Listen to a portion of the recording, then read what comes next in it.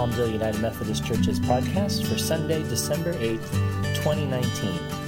May God use this as a blessing to you today. Let us pray. Oh God, may the words of my mouth and the meditation of all of our hearts be acceptable in your sight, you who are our rock and our Redeemer. Amen. I think it was Woody Allen who once said, if you want to make God laugh, tell him about your plans, right? Anybody been there before? You know, the book of Proverbs says it this way. The human mind plans the way, but the Lord directs the steps. And I know I've had those times in my life where I knew exactly what I was going to do, and then I started out to do it, and then somewhere along the way, it ended up something completely different from anything I had ever imagined before I started. Well, that's exactly the theme for today's Bible passage and for the movie that we're going to be journeying with together.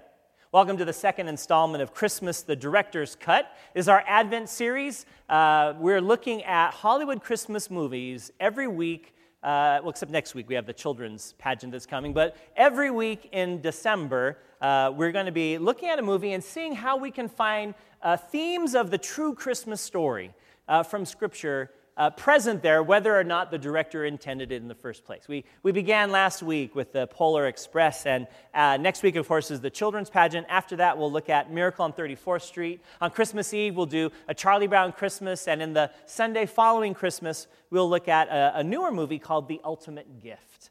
Well, today we're going to look at the 1947 film The Bishop's Wife, starring David Niven, Loretta Young, and the incomparable Cary Grant. Now, I'm sure that some of the more, shall we say, mature members here this morning may have seen this back in the day. Others may recognize the remake that was done in '96 with Whitney Houston and Denzel Washington called The Preacher's Wife. Well, if you've seen the original, you know it's just a fabulous film, and there's so many great scenes in the movie. There's no way I could show a clip from every scene or we'd be here all day. So undoubtedly, there's going to be a scene or two that you love from the original that's not going to be there. And if you've never seen the 1947 movie, I highly recommend it. I'm sure you can find it streaming somewhere, and watch it in its entirety. It's just a lovely film.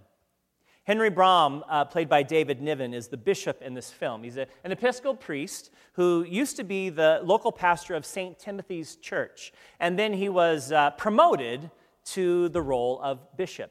Yet as the film opens, we notice his wife, Julia, played by the timeless Loretta Young, who's a loving and devoted spouse. But we see the strain that his new position is having on her and the impact it's having on Henry as well. You see, he's trying to build a cathedral. He's trying to raise millions of dollars at a time when money was even more hard to come by than it is today. It's not just his goal or his dream. This is really his purpose. This is like his whole reason for being. And yet, it's dragging him down in so many ways. The strain that's placed on his own countenance, upon his marriage with Julia, upon his interactions with just about everyone in the community. Well, let's watch as Julia comes home late for an important committee meeting about the new cathedral. Due to copyright restrictions, we're unable to play the audio versions of the video clips that we showed in worship. Yes. Well, Henry is a man with a problem, that's for sure. But he has a plan. Right now, it's kind of a rather inefficient one. He will, by hook or by crook, try to court the favors of the rich and powerful, do whatever he can to get them to give him money to build the cathedral, God's cathedral. In our scripture reading for today, Joseph is also a man with a problem and with a plan. Now, it may be surprising to note that there's 4 Gospels, Matthew, Mark, Luke, and John. They tell the stories about the life and ministry, death, and resurrection of Jesus. But of those 4 Gospels, only 2 actually bring in the birth story, Matthew and Luke. Now, in Luke's Gospel, the angel Gabriel is sent to visit a young girl named Mary. She was probably 12, 13, maybe 14 years old at the time. And she's informed by Gabriel that she will become pregnant, carrying God's son, that she will give birth to the Savior of the world. But Matthew's gospel story tells it from a different perspective. Matthew goes from Joseph's story. And Matthew doesn't presuppose that anyone knows about the angel's visit to Mary at all. So Matthew lets us in on what must have been like for Joseph to experience this firsthand. We pick up the story in chapter 1, verse 18. Now, the birth of Jesus the Messiah took place in this way. When his mother Mary had been engaged to Joseph, but before they lived together, she was found to be with child from the Holy Spirit. Now, there's a lot to unpack from this single verse. For starters, we know that Mary and Joseph are engaged. Now, today, when a couple wants to get engaged, they go to interesting places like Disneyland. And they bring photographers with them to document it so they can post on social media and let all their friends know this amazing thing has happened, right? But today, engagements are not the same things as weddings. That's not how it was back in Jesus' day. In Jesus' day, if a young man wanted to marry a young woman, first he had to make sure that his parents approved and that her parents approved, and the two parents would get together and make sure that they both thought it was a good deal. And then the groom-to-be, would come over to the house of the potential bride-to-be and would offer her a glass of wine. And if she took the wine, then that meant she would agree to this marriage, that she would willingly accept him into her life, that they would live together forever. But if she politely refused the wine, all bets are off. Now, if she says yes, if she drinks the wine, then they would officially be engaged. And the groom would pay a bride price to the bride's family. And scholars say that it was probably in Jesus' day equivalent to the value of a single room house. That's how much money that in cash or gifts that he would have to give to the woman's family. And then they would sign a contract that said that they are legally bound to each other, that they will spend the rest of their lives together, and if the man, for any reason, backs out of the relationship before the actual marriage ceremony, then the bride gets to keep all of the wonderful gifts that have been showered upon her by the groom. You see, for all intents and purposes, the couple was already married. They just wouldn't sleep together until the actual wedding ceremony took place. And that wouldn't take place until the groom-to-be had built an extension on his father's house, so they would have a place to live together as a new couple. Now, the Hebrew Scriptures dictated that if an engaged woman was found to be pregnant by someone other than her fiancé, she was to be put to death. Just let that sink in for a little bit. By the time of Jesus' birth, however, the rabbis had mitigated that a bit, and women weren't being stoned for having been found pregnant. But still, the penalty was severe and humiliating, not just for the young woman, but for her entire family. So Matthew tells us that Joseph somehow found out about the pregnancy. Now, I want to know, how did that happen? Like, did he just notice that she was starting to get a little bit larger than usual? Did she tell him about the angel's visit? We don't know. It just says that he became aware of it.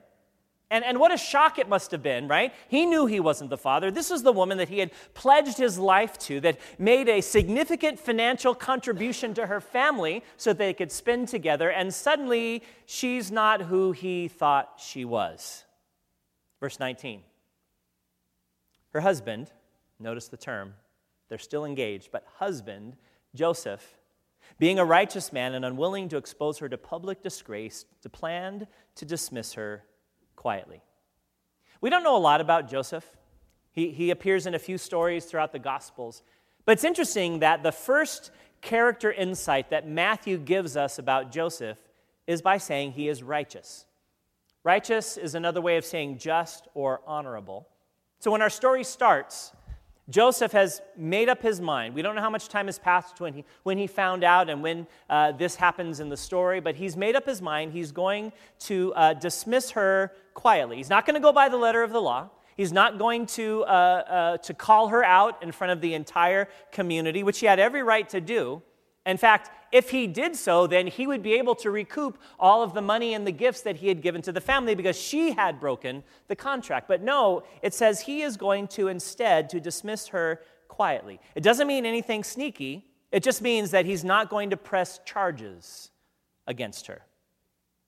Two men, Henry and Joseph.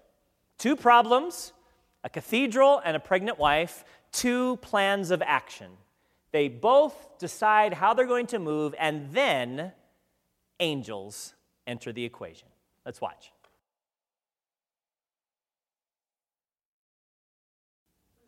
The angel's name is Dudley, and after properly introducing himself to Henry, he introduces himself to Henry's wife, Julia. Now, Henry's the only one to know that Dudley is an angel. Everyone else is supposed to just believe that Dudley is Henry's personal assistant. Let's watch how that first encounter between the two of them ends as Dudley outlines the parameters of their relationship.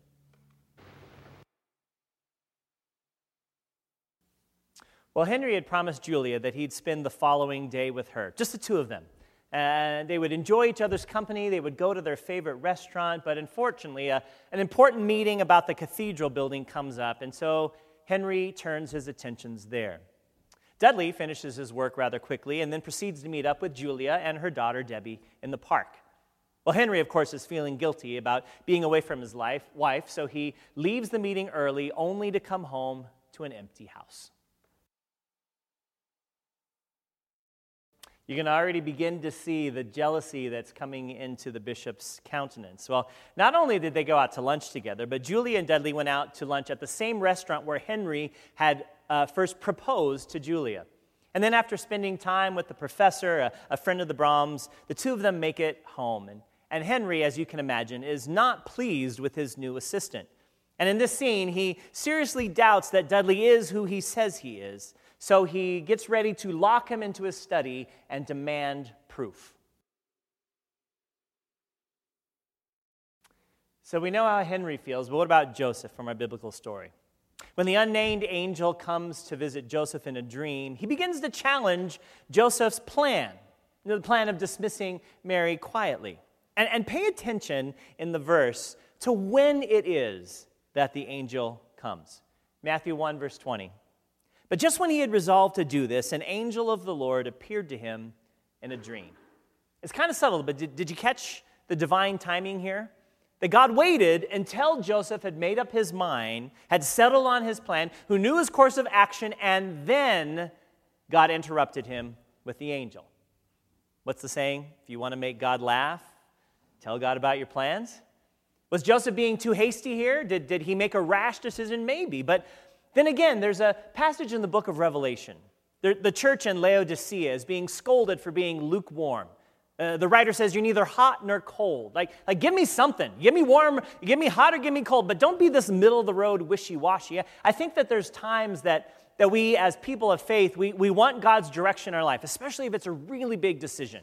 And so we pray and we ask, God, show us a sign, help us know the way to go. And sometimes we wait and we wait and we wait and we never make a decision because we don't know what to do. And I think God is saying sometimes, hot or cold, give me something to work with. Just don't stand there doing nothing, do something. So maybe there's times that God needs us to take that first step. It may be in the completely wrong direction, but do something because our plans never get in the way of how God wants things to work. Verse 20. But just when he had resolved to do this, an angel of the Lord appeared to him in a dream and said, Joseph, son of David, do not be afraid to take Mary as your wife, for the child conceived in her is from the Holy Spirit. She'll bear a son, and you are to name him Jesus, for he will save his people from their sins. We talk about God's timing. If you've been in the huddle small groups, you hear about Kairos time. God's time is different from our time, and at just the right time, God sends the angel to appear to Joseph. And Joe is informed that his bride-to-be, the love of his life, has not been sleeping around, or, as was very common, had not been raped by a Roman soldier. No, she is with child from the Holy Spirit. That God is doing something amazing in her life, and this child who's born from above will save people from their sins, and you are to name him Jesus. The Hebrew and Aramaic forms of Jesus and he will save are very, very similar. But unlike today, the name Jesus, back in Jesus' day, was quite common. Many, many people were named Jesus. In fact, the Hebrew version of Yeshua, of Jesus, is actually translated Joshua. Well, Henry needed to be saved himself, actually saved from himself. He just didn't realize it at this moment. And feeling that Dudley was moving in on his wife, including his relationships not only with Julia, but with his daughter and even with his dog Queenie, he's figured he now has to take things into his own hands. So the following night, he's supposed to be going with Julia to hear a choir rehearsal of the youth choir from St. Timothy's, the church that he used to serve at. But instead, he finds himself going to Mrs. Hamilton's mansion. Remember, she's the one at the beginning of the film that vowed, if you don't build it my way, you're not going to build it at all. Well, Dudley had actually volunteered to go and represent him with Mrs. Hamilton, but he declined. He's so unsure of Dudley's motives that he went and do it himself. So Dudley went to the choir rehearsal with Julia. Henry quickly gave in to Mrs. Hamilton for whatever she wanted, just so that she would release the money to have the cathedral built. And then he went to rush over to St. Timothy's to meet up with his wife. Unfortunately, he literally got stuck in the chair. The butler came out and said, "Oh yeah, we just had the seat varnished. I forgot to mention it to you." And so he can't get out of the chair and get out the door to see his wife. Meanwhile, when the choir rehearsal was over, Julia and Dudley get into a taxi cab together. They meet a delightful cab driver named Sylvester, and it's easy to see this wonderful chemistry that's developing between Dudley and Julia. Let's watch.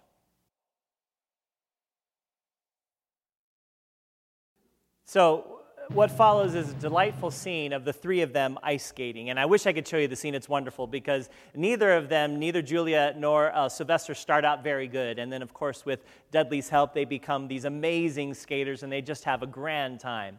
And the joy is still on their faces as they step out of Sylvester's cab back at the bishop's residence. Let's watch. Well, I don't think it was the human nature that Henry was worried about that night. It really was the angelic nature. So he confronts Dudley once again, this time eager to rid himself of Dudley's meddling influence. At the same time, we begin to see that Henry and Dudley may have a different opinion and idea as to why Dudley's actually there in the first place and how long he's going to stay. Let's listen in. Well, the next day, Dudley is nowhere to be found. And Henry hopes he's actually finally left, while Julia and Debbie and pretty much anyone that's ever met him hopes that's not the case. They love having him there. But Dudley still has a few loose ends to tie up before he eventually departs. One of them being cranky old Mrs. Hamilton. And after their visit, she decides to give Henry her money to help the poor and the needy, that it doesn't have to go to build a cathedral. She says, "Meeting Dudley was the greatest spiritual experience of my life." Still kind of reeling from that incredible turnaround, Henry goes to see the professor on his way home. And again, bombarded with stories about how amazing Dudley has been in his life. And when Henry leaves, he's bound and determined to do whatever it takes to fight to keep Julia. Dudley needs to say goodbye to Julia, but we wonder, can he actually do that? And when I first watched the film, I thought, he's just playing along to try to get Henry jealous so he'll realize what's truly important in his life. And maybe that's really what's happening. But the more I watch this scene, I realize there's a deeper longing in Dudley. Let's watch.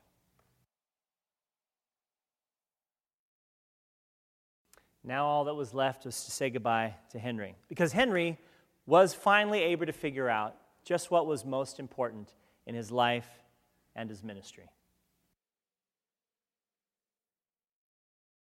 The last scene of the movie is one I'm not going to be able to show you, but it's Henry's Christmas Eve sermon. And the sermon was actually written for him by Dudley. It's a reminder of the true meaning of Christmas, the story of a child born in a manger, that same child that brings us back to the story of Joseph and to our stories as well. I mean, Joseph thought he knew what he was going to do. He knew what he needed to do. The angel came down and gave him news that turned him in an unexpected direction. And it involved quite a bit of trust and faith on his part as well, especially when all he had to go on was the word of an angel. And just ask Bishop Henry how hard it is sometimes to believe what an angel tells you. Could it be that this Christmas, God wants to do something unexpected in your lives? Could it be that Jesus needs to break into your world once again, into your sphere of influence? I mean, maybe the things that you're finding yourself preoccupied right now, really aren't the things that God wants you to be focusing on? Are you open to however God may want to change and reorient your life and perspective during this Christmas season? Can you trust God and however God needs to move? It may change some of your relationships. It may involve giving more of yourself away to others in need. It may require you to re-examine the ways you share your resources, like Mrs. Hamilton had to during that story. Who knows, it might even cause you to become more involved in the life and ministry of what we're doing here at Palmdale United Methodist Church in the year to come. Whatever it may be, I truly believe that God wants and needs to break into each of our lives this Christmas. The question is it going to take an angel to convince you?